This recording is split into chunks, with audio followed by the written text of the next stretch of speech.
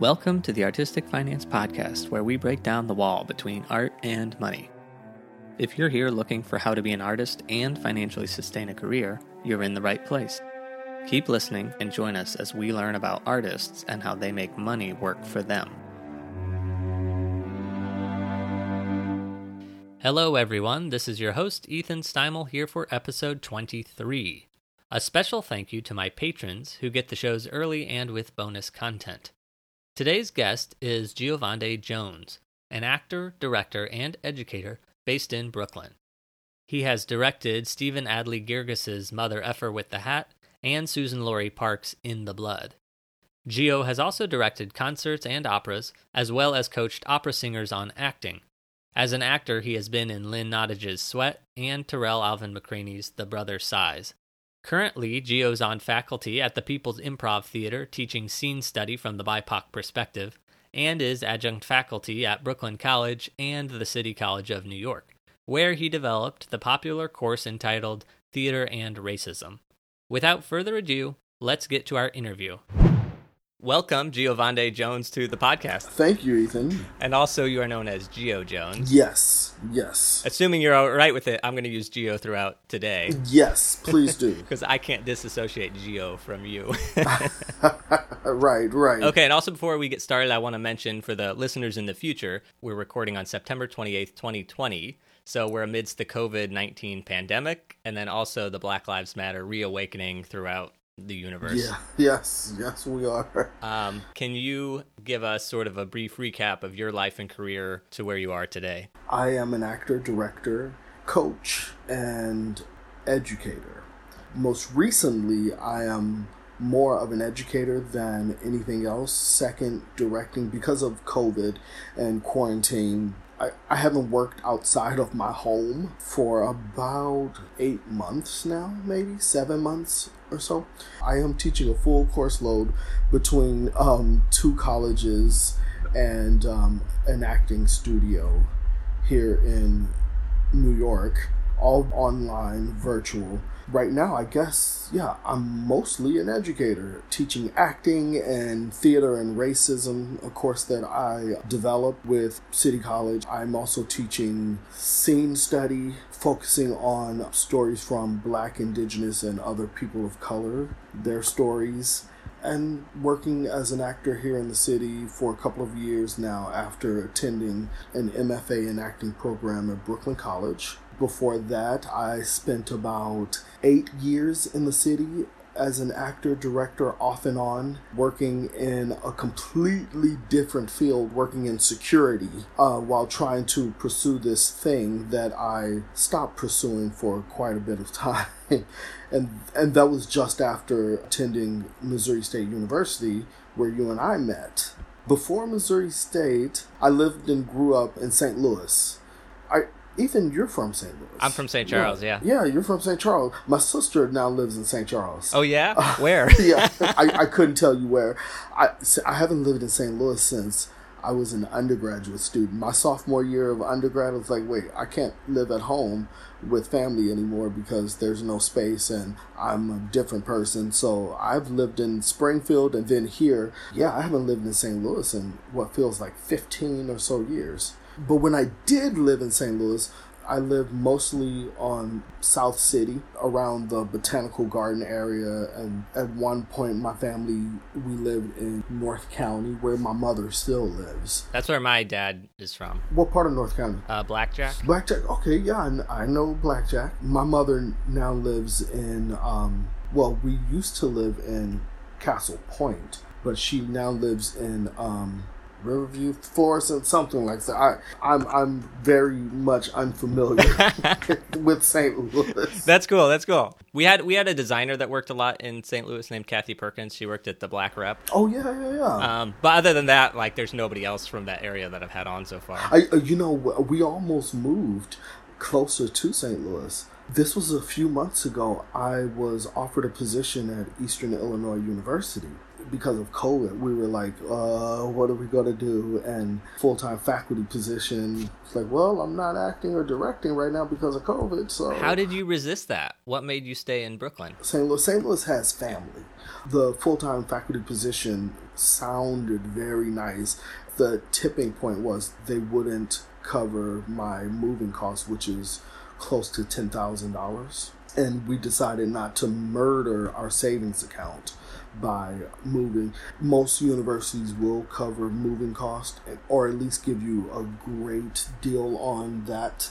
But also with what I was bringing as the only person of color that would have been on their faculty, they were gaining so much by bringing me on that they should have. I mean, they negotiated up, or they came up on the negotiation for salary. Yeah, there were other things that they just couldn't match. And so Brooklyn won. All right, I'm glad we kept you. Well, or not, whatever. Me too. No, I am too. In the end, Ashley, my wife, and I were both thinking, do we really want to move to the Midwest? And it was a small town at that. Okay, not to obsess over this Missouri connection, but it's exciting to have somebody from the same, like we do completely separate things and lead completely separate lives, but our life paths are not all so different, really, because we both came from Missouri and we both moved to New York and we work in theater. And sorry to go back a little bit, when you were at Missouri State and you were studying to be an actor, was your plan to move to New York? Was it to stay in Springfield? Was it to go back to your family in St. Louis? Did you have that plan yet then, or what made you move to New York?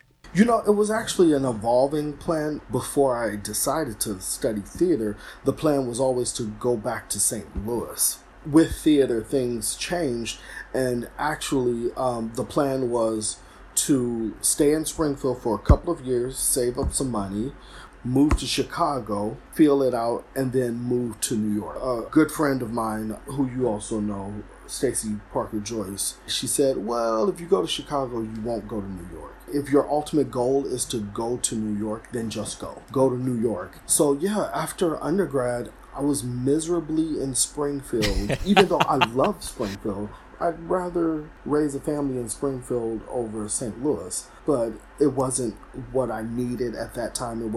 There was so much discrimination that was happening that depressed the hell out of me. And so about 2 to 3 years after undergrad, I lived in Springfield before moving here to New York. So, and just to update you on my life, because, you know, we know each other, we were in the same classes in school, but like we didn't interact, you know, because you're so busy in college and stuff. After Missouri State, I went down to Dallas for 3 years, and then I moved to New York. It's sort of the same path in the sense of I've learned all this training to move to New York, but I'm not ready. Like, I don't have enough money saved, and I'm not ready. And so like I delayed it by 3 years to get my mindset in the place of, yep, I'm going to move there and live there and work there. I love something that you just said. I wasn't ready. And that was the same thing for me. I went a little off of what I should have done. I lived here for about 7 years trying to do the thing, but I wasn't ready. And so I was doing a lot of it wrong. If I were to go back in time, I would come up to college in New York. If I knew I was going to work in New York, like if I had made that decision early on, be like, I'm going to go to Broadway, man, I would have come to college here, any college, and just worked. Because frankly, the jobs and the work outside of your classes are more valuable than your classes. Not to dismiss higher education, because many people need it. Absolutely. And no, you're absolutely right. Getting the MFA here in the city was so instrumental in the connections I have now. I wouldn't have made these connections here. Acting programs, I do not understand why folks go to MFA programs in the middle of the country, because those connections just simply aren't there. Of course, there's 1,000 decisions that go into everything. Absolutely. And also, you don't know what you don't know sometimes. Yeah. All of us in our own lives, we look back 5 years, 10 years, and it's like, oh, what I didn't even know then, man. Oh, yes, trust me. Demographics. Can you describe your demographics for me? We picked a little bit of them up. We can start with something that's the most important thing to me. I am Black. I don't always refer to myself in what the PC world is now talking about, and that's this idea of person of color. Obviously, I am a person of color, but I am Black. There is something that is completely different about that identification, proudly so. There have been surveys and such where I've checked off African American, right, when that's the only option. Yeah. My ancestors were enslaved in this country, and so by that I suppose African American also fits in. That's the very brief explanation of who I am. I'm 35. I am a male. My gender pronouns are he, him, his. My wife and I have been married 10 years this year. Congratulations. Thank you. And I want to inject a side note that you two were together a long time before you got married, but you are both very hard workers. And this is something I remember because I saw you guys on campus. And again, we didn't interact totally. I was off doing lighting, you were off doing acting and dancing. But I did see you guys, and you guys were always working, and you were actually often together working a lot, actually. But I just remember your work ethic just stuck out to me for both of you, because it was like, these people are like just hard workers. Like they're the real deal. Like they are dedicated to what they're doing. No, thank you for that. We are hustlers, man. Sometimes to the detriment of my general education courses. I would put my theater courses, place more emphasis on that, and spend more time doing that. I was always doing a million projects. After, being in a relationship and 10 years of marriage, an advanced degree and different training programs, because, Ashley went off into the yoga world. We decided to start a family, and now we have 7-month-old Clemmy. Yeah. She was born right before quarantine happened. Yeah. Oh, my goodness. Yeah. So we've been spending a lot of time at home with her. Sort of a conveniently good thing, a positive thing maybe to come out of this whole thing is that. It is. And childcare is free. Yeah. Because we're doing it ourselves. That's amazing. And I'm so happy because you guys are like in the thick of your careers right now, and you have a baby. All right, Gio, we know you. We've gotten to know you a little bit, but I'm going to ask you about your creative personality. What is a live event that you like to experience? I haven't been to a live event in 8 months. Quarantine keeps getting longer and longer. You mean these Zoom events, these live Zoom events aren't your favorite? So I have been asked to direct I just got an email this morning asking to direct one. Is the pay good? No, that's no. Nobody has money. No one has money right now. Museums, you can still do that safely. Music is much easier done outside, but theater, and not outdoor theater, but theater in a room, a group of people being moved by the same story, that is something that is, if I could, I would. If I could, I would. Yeah, totally. What is a piece of art that you like? I've always been into the Black arts movement era. That has always been a concentration of mine. And rediscovering some of Amiri Baraka's poetry has been fascinating. With his theater and racism course, I'm digging all of my files out and revisiting some of those things. If we're talking about art in that form, Amiri Baraka's poetry has been very invigorating for me.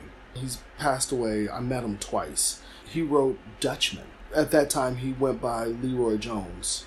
He was like the poet laureate of New Jersey, and then 9/11 happened, and he wrote this controversial poem about 9/11, and they removed his title. I love that answer. I love that it's a poem. What keeps you motivated to keep working? I'm going to be that typical first-time parent and say, my daughter keeps me going. She does, but that's also kind of a lie. I would gladly give it all up, like all of the work up, to be rich and just spend all of my time with her. But truly,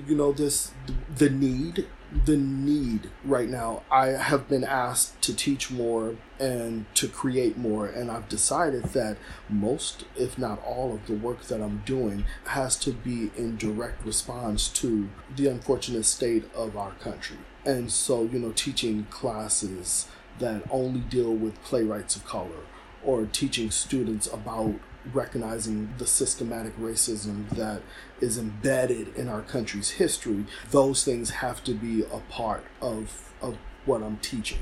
And so as long as those things keep happening, my people are being slaughtered by a faction that's supposed to protect and serve us. As long as those things are happening, I will teach what I teach the way I teach it. And so that really keeps me motivated and keeps, pushing me. And even creating work outside of teaching, but even creating that type of work, even directing and acting in plays that deal with whether it's auditioning for a TV show, looking for projects that deal with the here and now. Amazing. What kind of music do you listen to? Jazz is everything. The last piece of music that I selected to listen to was a Miles Davis CD, but a group that is forefront of my mind is Tank and the Bangers. So there's this song, Tank and the Bangers, called Roller Coasters. There's this woman, her family was displaced after Hurricane Katrina, grew up in Louisiana, and she uses jazz, poetry, and this R&B sound. It is the most eclectic but the most satisfying thing I've ever heard in my entire life. Then there's Brittany Howard with Stay High, that single that came out not too terribly long ago. I mean, I'm all over the place. Hell, I was washing dishes the other night and I was listening to a 90s R&B playlist. And so I mean, yeah, like all the music. With all the problems we have in the world, I'm so glad I live in an age of air conditioning, and I'm so glad I live in an age where you can literally listen to any and all music at any moment. Right. You don't have to wear out those 5 records that you have. You can, press a button and you have all of it. Okay, all right. So now we've gotten your creative personality. So now onto your financial personality. Are you bad or good with money? I'm even. I tend to lean a little bit more on the bad side, but I even out. And Ashley does phenomenally well with. I mean, she's the reason we have a savings. She does our taxes. She minored in accounting. If you look at my bookshelf, you'll understand this. But I am always buying fucking books. I can't get enough, and I don't even read them at a speed that I should be purchasing all these books, but there's so much information out there. And so I tend to spend a little bit more than I should sometimes, but she manages our finances a little bit better, and yeah, she keeps us on track. Okay, well, I think you've sort of answered these questions by that first answer, but are you a saver or a spender? I am forced to save some, but I'm a spender. Because also, I don't make enough money to be the type of saver that I should be. I mean, except for, our daughter now, we have set up, or we have money for her college and future. We're starting that. We haven't put that somewhere, the place that it needs to be to grow and so she can prosper, but we have a system. We've started to grow toward a system. I think people sometimes set aside savings, even though everybody knows that you need to put it into the market or bonds or whatever in order for it to grow and not suffer from inflation. But setting it aside, even if it grows at 0, it's still setting like a chunk aside, which to me is important. If anyone's listening thinking like, oh yeah, I really need to invest that $1,000 or whatever, it's like, yes, you do, but also like you at least are saving $1,000, so that's good. Right. And also, before you can invest it to grow, it has to be worth a little something. We have 0.2 bitcoins or something like that, and it's growing at a turtle pace. When we're trying to place her college fund somewhere, future fund, because college, I have, even though I'm teaching at the college level, gone through an advanced degree through college. College isn't for everyone. And college, we won't get into the problem with college. But anyway, getting the money there to where we can put it somewhere where it will grow at a nice pace is important. Yeah. Are you risk averse or a risk taker? I'm a risk taker. That's the problem too. But yeah, no, I'm a risk taker. I mean, you own 0.2 bitcoins. That's pretty crazy. Yeah. Growing up, did you have good financial examples? No, not at all. My family, both mom and dad's families, we started we started far behind when other folks were already running on their fourth lap. You spent money out of necessity and need, never out of want. And so we didn't have a chance to save. And my parents were always jumping around jobs. My mom has been more steady.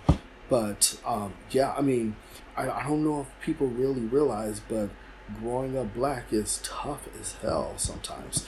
And there were a lot of opportunities that were not available to us. And then when I went to high school, well, actually middle school, but this affected me more so in high school. I lived in the city, but there was a desegregation program that was enacted where high achieving minority students could go outside of their school districts into wealthier neighborhoods, which were mostly white neighborhoods, to get a middle or high school education. But by the time I got to high school, I started doing things like choir that provided amazing opportunities for their students. 2 years we went to Florida, 1 year we went to Colorado. There have been times where the choirs have competed out of the country where they've flown.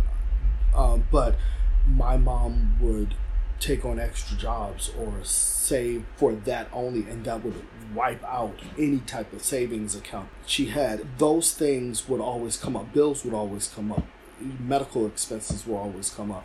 And so there wasn't savings. There wasn't any literacy on savings or investing your money.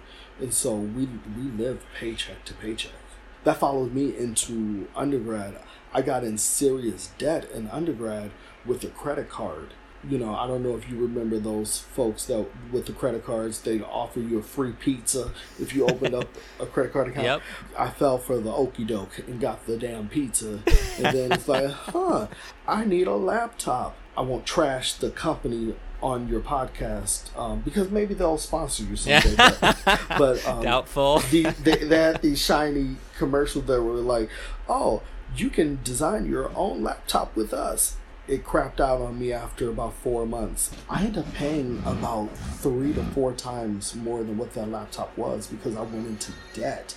Yeah, it was bad. I paid it off after living here. Yeah, so 4 or 5 years later. Yeah, because I didn't have the know, or I didn't have the examples from family to teach me how to be financially responsible. Okay, amazing. And I'm just going to go back on something you mentioned, which is growing up black. Because we're from Missouri, we're both from Missouri, we moved to New York. But I am from the white suburbs, and you are from the black city.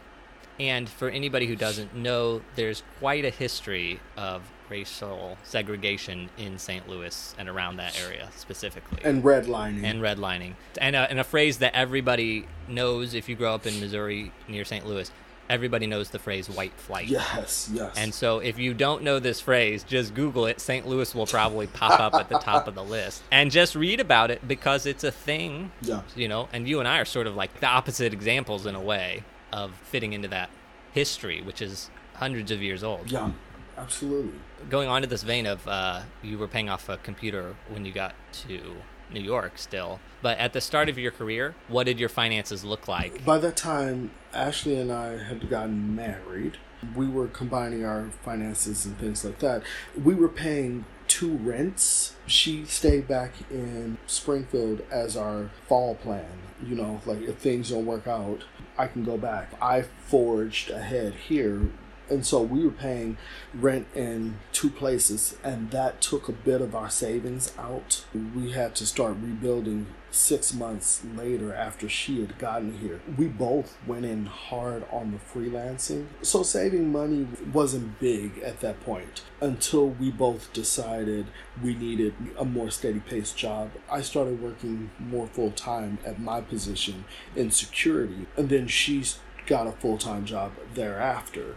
We were doing all right. Yes, I still had student loans that I was paying for, and rent here is astronomically ridiculous in this city. We were doing fairly well, but that was, of course, outside of the entertainment industry. which is actually what her main source of income is now. She works as an admin for a financial firm on the east side in Manhattan, and I was working for Hearst Security. But yeah, we were doing nice for a couple of years, and then I decided to go to grad school. And yeah. Yep. But, okay. Oh, have you, either of you, have you had any health challenges? Not really. I mean, I do have sleep apnea, but we have insurance. And so, insurance handles that. Although I have to call them today because with COVID, they haven't renewed my stuff and I need new equipment. But that's been, between the two of us, that's been the biggest thing, When you have excess money, what do you do with it? So some paychecks came through finally. A majority of it went to bills, but I did put a few hundred into savings. Yeah, that was satisfying, I guess. Because I have a family. Yeah. Our savings doesn't get as much love as it should, but we're always buying things that we need. And now that we have a baby, we're always buying things. But before that, student loans were taking all. Were you paying off early, or were you just paying the minimum? I was paying the minimum. How much student loans did you guys have? And then how much do you have to go still? Like if you pay the minimums, how long is it going to take you to finish it off? We were fortunate in that Ashley didn't have any student loans. My undergraduate student loans, believe it or not, are actually far more expensive than my graduate loans because I had a teaching fellowship. And actually, at Brooklyn College, my education was so much more inexpensive than the 4-year degree at Missouri State University. I have $90,000 in student loans. That is because of interest. Education is so criminal. You've had 90,000 total, or you at this moment have 90,000? At this moment. Jeez Louise. The basic tuition at Missouri State University was $12,000 a year. I can't blame Brooklyn College so much because a lot of Brooklyn College was paid for. If you're looking without any help at Brooklyn College, you're looking at $10,000 a year. It's all interest, which is criminal. I don't even know where to go with that. Well, I'll have you back on the podcast when you pay it off. So that'll probably be in about 30, 40 years. So Clemia will be like buying a house, maybe. Yeah, hopefully. Yeah, right. Hopefully. Oh my goodness, yeah. Or maybe we can elect leadership that will eradicate these ridiculous student loan debts. I mean, for my now graduate programs, I was very lucky. You're looking at some graduate programs, again, I won't name them because hopefully I'll get an opportunity to teach for some of these graduate programs or collaborate. But there are some of their students who are leaving their graduate programs $150,000 in debt. I will call out Harvard only because Harvard has been brought up. Although, Diane Paulus, you can still hire me for a show. Please do. But the law came down on them because their students were just graduating with insurmountable amounts of debt. Yeah, you can hit it lucky or whatever in theater and become a Tom Hanks or something like that and have no problem paying off $200,000 of debt or something. But the flip side of me is like, why is that even allowed that somebody would have $200,000 of debt when they're graduating as an actor or a designer or a theater, anything?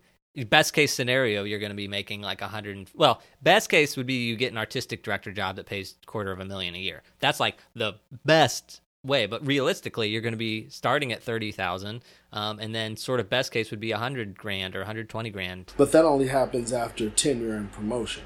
Believe it or not, tenure is something that is being attacked right now, and a lot of professors, they're going to face challenges trying to get tenure and promotion. I know folks that are retiring as associate professors. It's like, wait, what? You never made it to tenure? Why not? Yeah.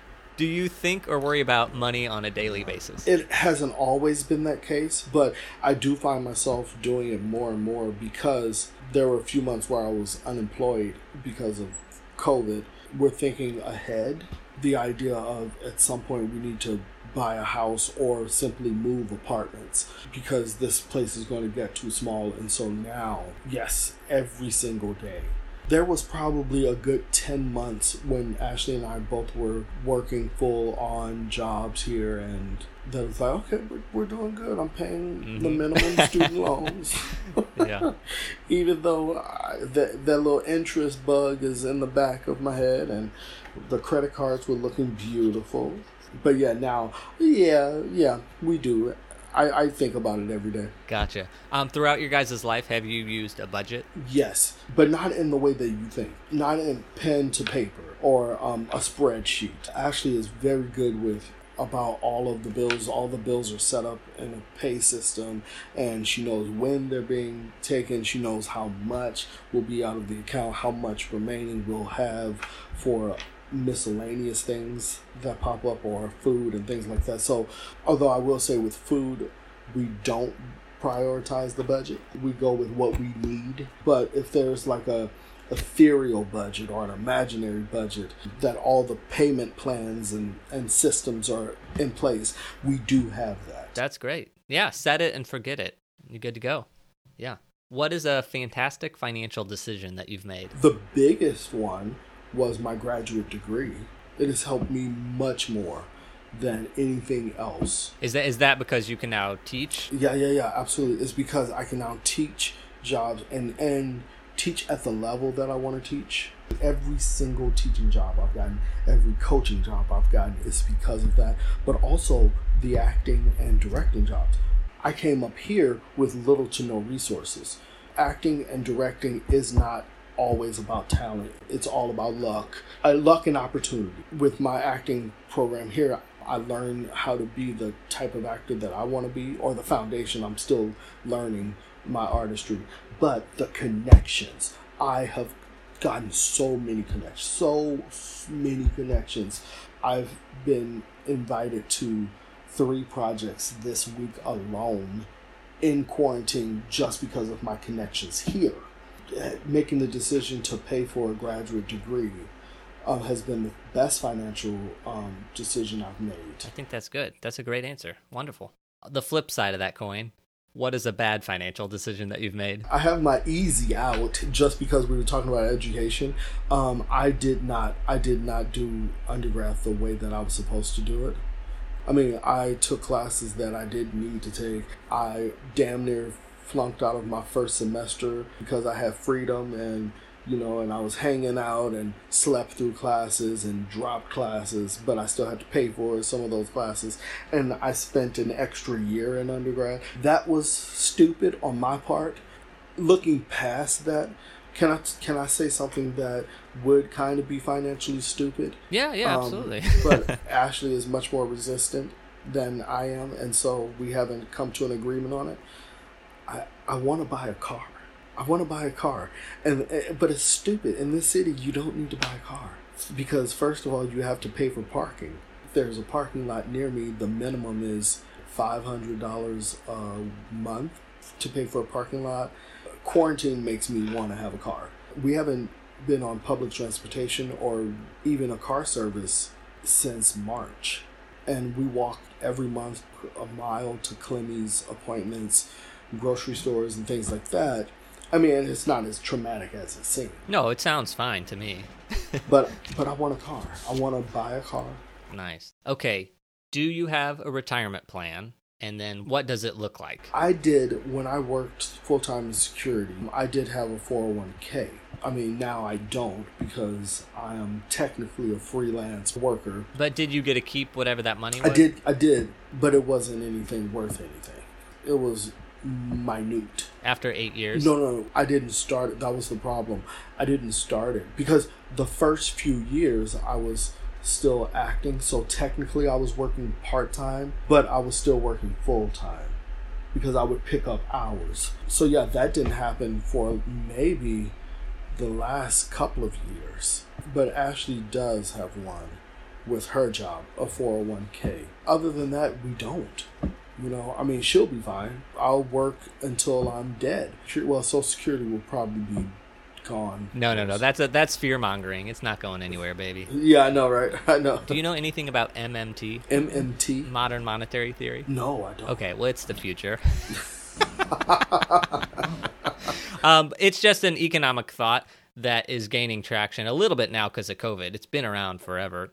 It has a solid argument that Social Security will not go bankrupt. Like, that is a fake thing for people to say. The government will always have money to pay its debts. MMT is complicated, so I never talk about it on the podcast, but I am interviewing a comic book illustrator because he knows all about MMT. So I'm gonna have an episode on it because, like, I just want it in people's brains. Oh no, that's awesome. Yeah, that would be very informative. Ashley has a 401k. You do not. You do have savings, and then you're setting aside college money for your daughter. So that's it. That sums up everything. You don't own like a house in the Hamptons or something? No, I need to. I would love to. Unless the lottery kicks in. We have nothing else. Oh, and your 0.2 bitcoins or 0.02 bitcoins. Yeah. You forgot about those. Yeah, the 0.0, yeah. Of all your jobs, which one has been the most financially lucrative for you? Teaching at the City College of New York. Got it. Okay, great. Regardless of money, what job have you had that you're most proud of? It's truly the last job that I've done.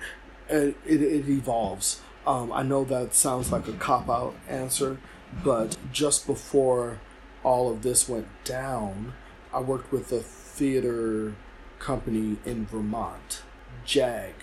We were doing JAG Fest 4.0, where they workshop new playwrights' works. To be a part of that work with what felt like a million black artists was phenomenal. We spent a week up in Vermont, up in the mountains, creating art from and for black people. Their founding artistic director, his vision is phenomenal. I mean, what he's created there is out of this world. But then, on the educational side, creating this course entitled Theater and Racism has been something that I'm very proud of. I think I put together a really nice curriculum for that class. Okay, I was going to ask you about it later, but I will just now. So is that a new class, or have you been teaching that for a while? It's weird, because I've been teaching aspects of it for a while. There's always room for it in everything I teach.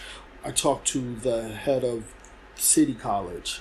There needs to be a class, you have these history classes on like Black history in theater and that's great. There's room for that, but we need a class that deals with racism, but through the lens of theater.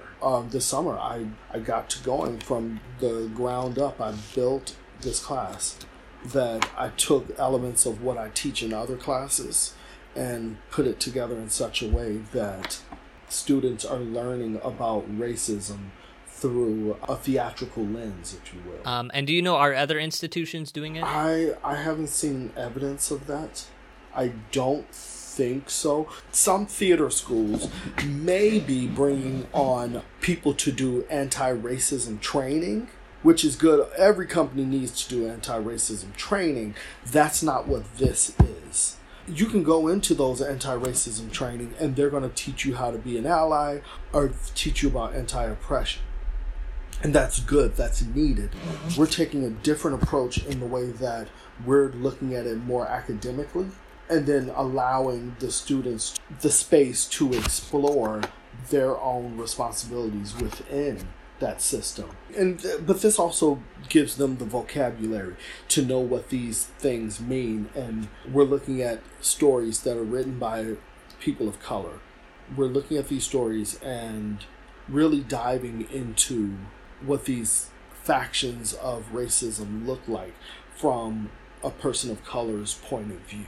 I think that's really important to get the vocabulary, because there are a lot of white people who I think are afraid to talk about racism in public. I think it's just because they don't have the vocabulary or the education. You're allowed to talk, but you just need to know what you're talking about. Exactly. That's the thing. And that's the thing that I provide space for all of my students to know, that you are allowed to speak to it. But more so than anything, it helps the students identify practices in this country. I mean, the first unit that we deal with in Theater and Racism is looking at housing discrimination. We were looking at a play. Okay, we can even use Raisin in the Sun.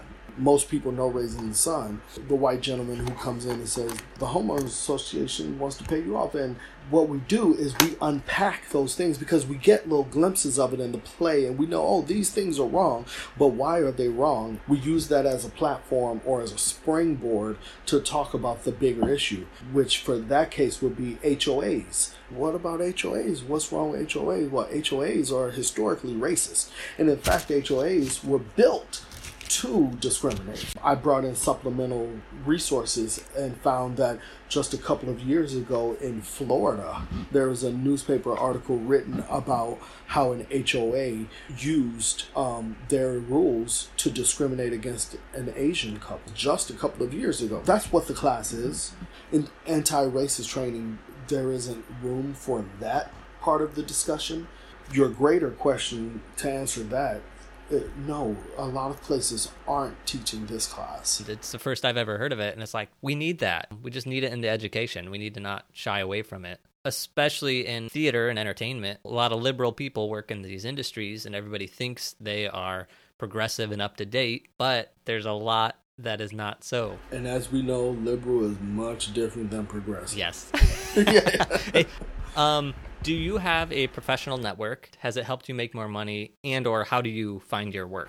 So I do, again, grad school. All of the artists there. I had a showcase, so I connected with industry people from that showcase.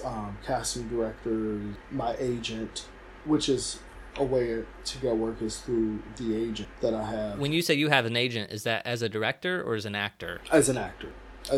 And do you act now, or do you direct mostly? It's weird because of COVID, but I'm directing more. I've always found it easier, and maybe it's because I'm not actively looking, but I found it easier getting directing jobs.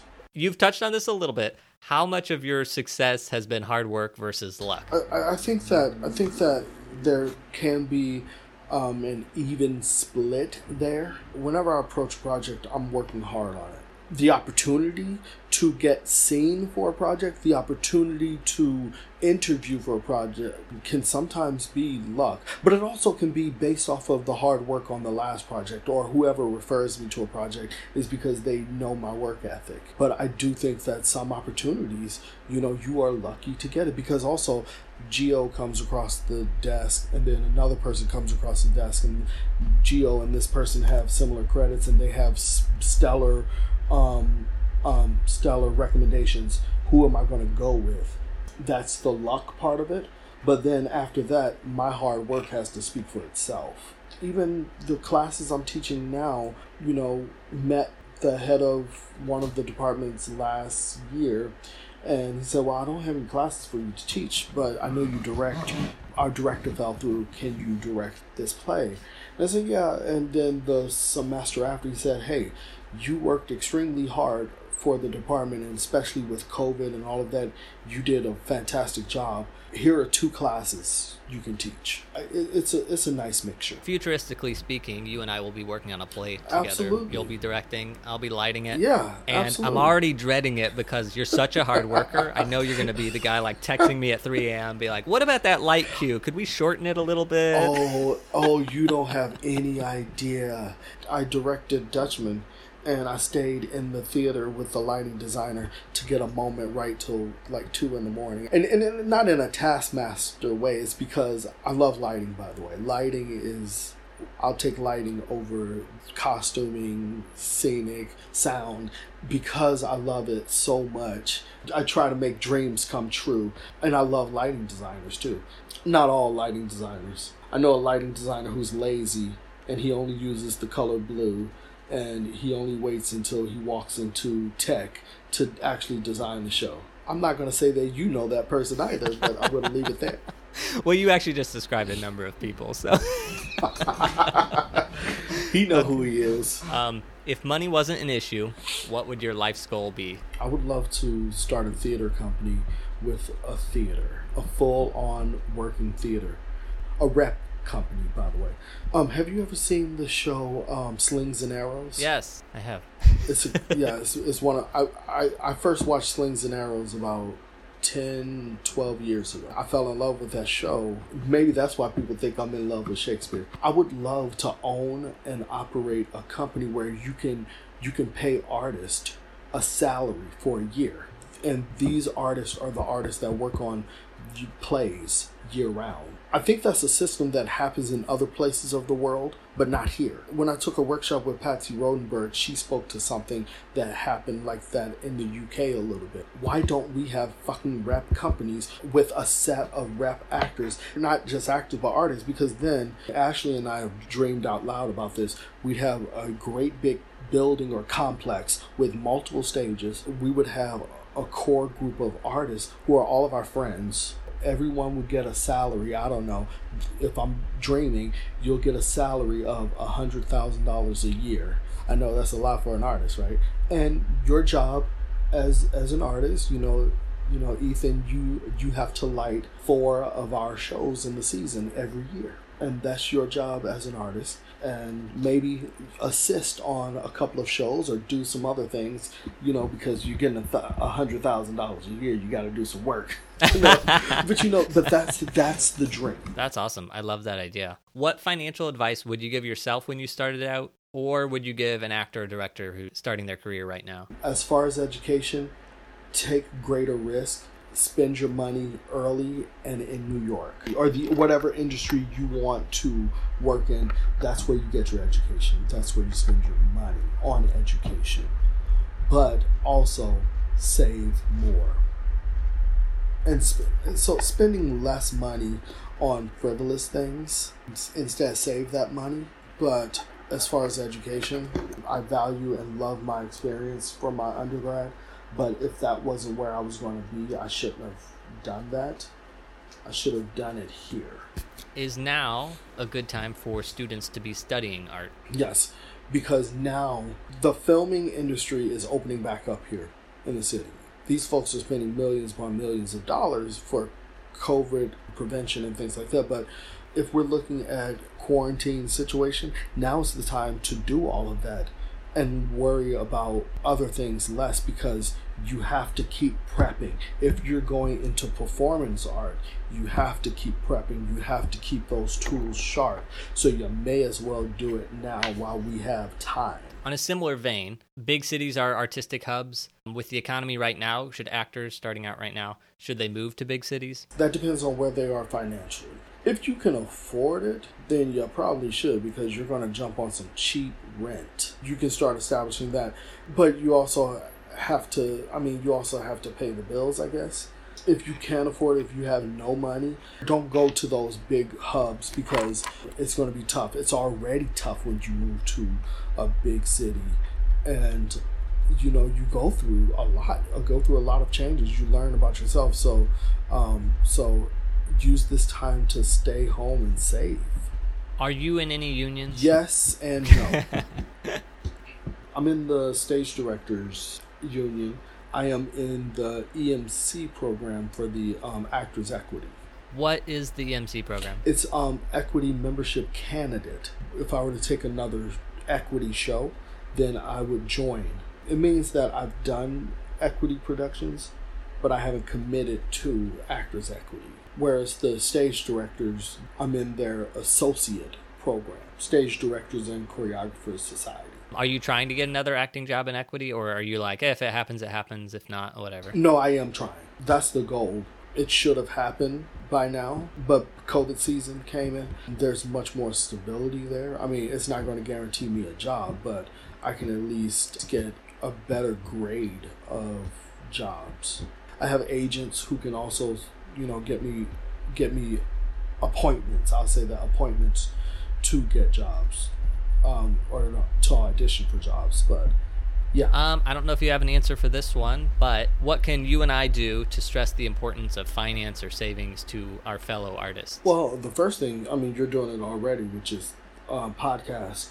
One of my goals on the education side is to become a faculty member in an actor training program, like a full-on actor training, like your BFAs or your MFA programs or conservatory-style trainings. What I can do is make sure that financial literacy class is available that can bring in folks, because that was one of the things that I think we missed. There was no one that could come in and talk to us about financial literacy and becoming a responsible financier, or not financier, but well, for your own personal finance. Education spends so much time on all of these math classes you have to do and things like that, but they spend very little on personal finances, which is something that is the most important thing for all people and not just artists. And so if you can keep talking about it on your podcast, I think that's a start. Yeah, I like it. Okay, final questions. What separates those who have a career in the arts versus those that never try it or maybe transition to something else? Well, the person in the middle is the most unfortunate person, I would say, because even if you go throughout a program in the arts or not, or if you start and then you change, one of the things that art teaches is empathy. Empathy is the biggest thing. If everyone had those skills, if you will. I've been in programs with people that share views with me, but that have also been on the other spectrum of those things and are completely conservative. And I think that the only way that they could empathize and understand my viewpoint, and me and theirs as well, is because of the space that creative arts allow you. It opens something up. I'm starting work for a coaching company. We go into businesses and coach their people on how to become much more effective communicators, how to build tools for all of these business people that have never had the opportunity that we get all the time in the arts to evaluate our work on a creative level or on a personal level, being more introspective. These tools that we get, I see some of these people and I say they don't know anything about themselves. First of all, of course they can't empathize with any other folks. I did some training and watched somebody coach. It's like, oh wow, you're working on the marketing team and you're selling the pitch. And their pitch was taking this program to an old folks home. When she started talking about her grandmother and how she wished she could have been there with her grandmother in her last days and had a program like this to help her, was like, that's the part that you're missing. The coach had to help her get there. Not use her experience, but share her experience to make her much more effective in her job as a marketing person giving a pitch to a company.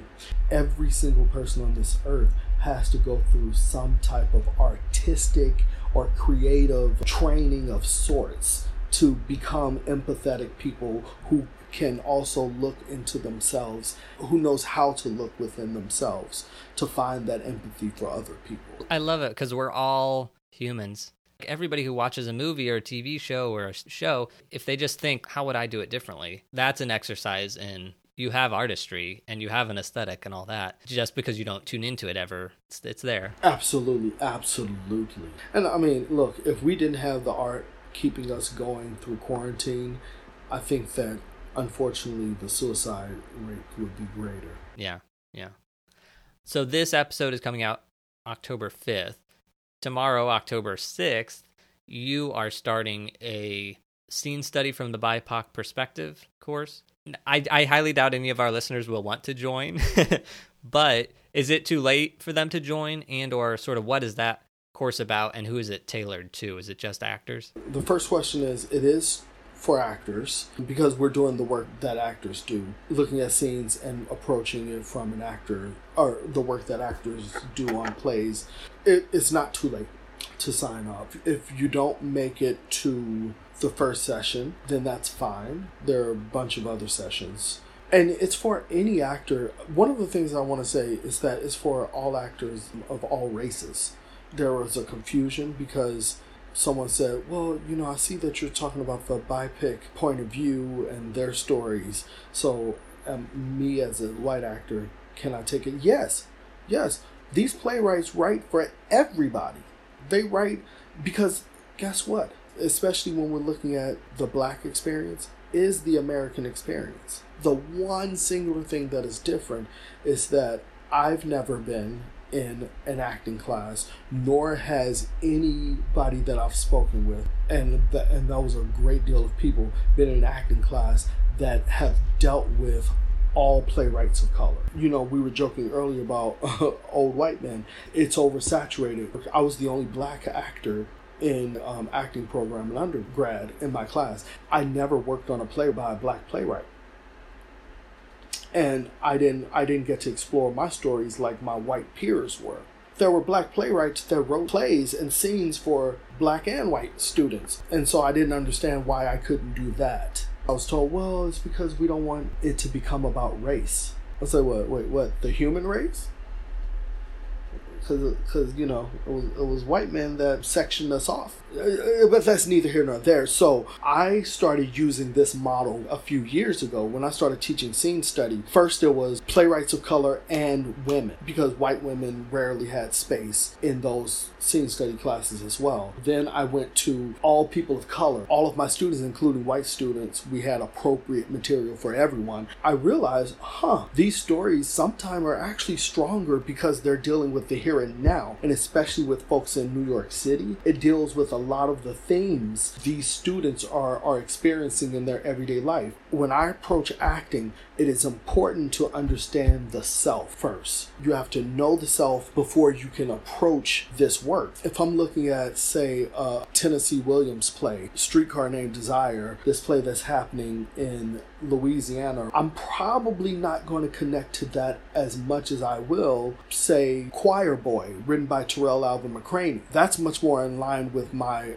experience. Terrell Alvin McCraney wrote a white teacher into that. And I can guarantee you that my white student in class may connect to that play much more than they would the Tennessee Williams play who wrote about all white people. So what I'm trying to do, I'm trying to break down scenes and things like that from that point of view, and mainly because we're looking at contemporary things. Now, if I were to broaden that and teach a class on modern American realism, then of course I'm looking at Tennessee Williams and William Inge and things like that, but I'm looking at that for a more stylized approach. You say contemporary, so are you doing like stuff that's in the last 10 or so years? Yeah, usually folks, when they say contemporary, they mean like after 1950s, after 1960s, but nah, I'm attempting to look at things. Some people are doing the last 30 years in their classes. I'm attempting to do the last 10 years. I am not an actor, but I think it would be a really interesting class. I'm not going to take it.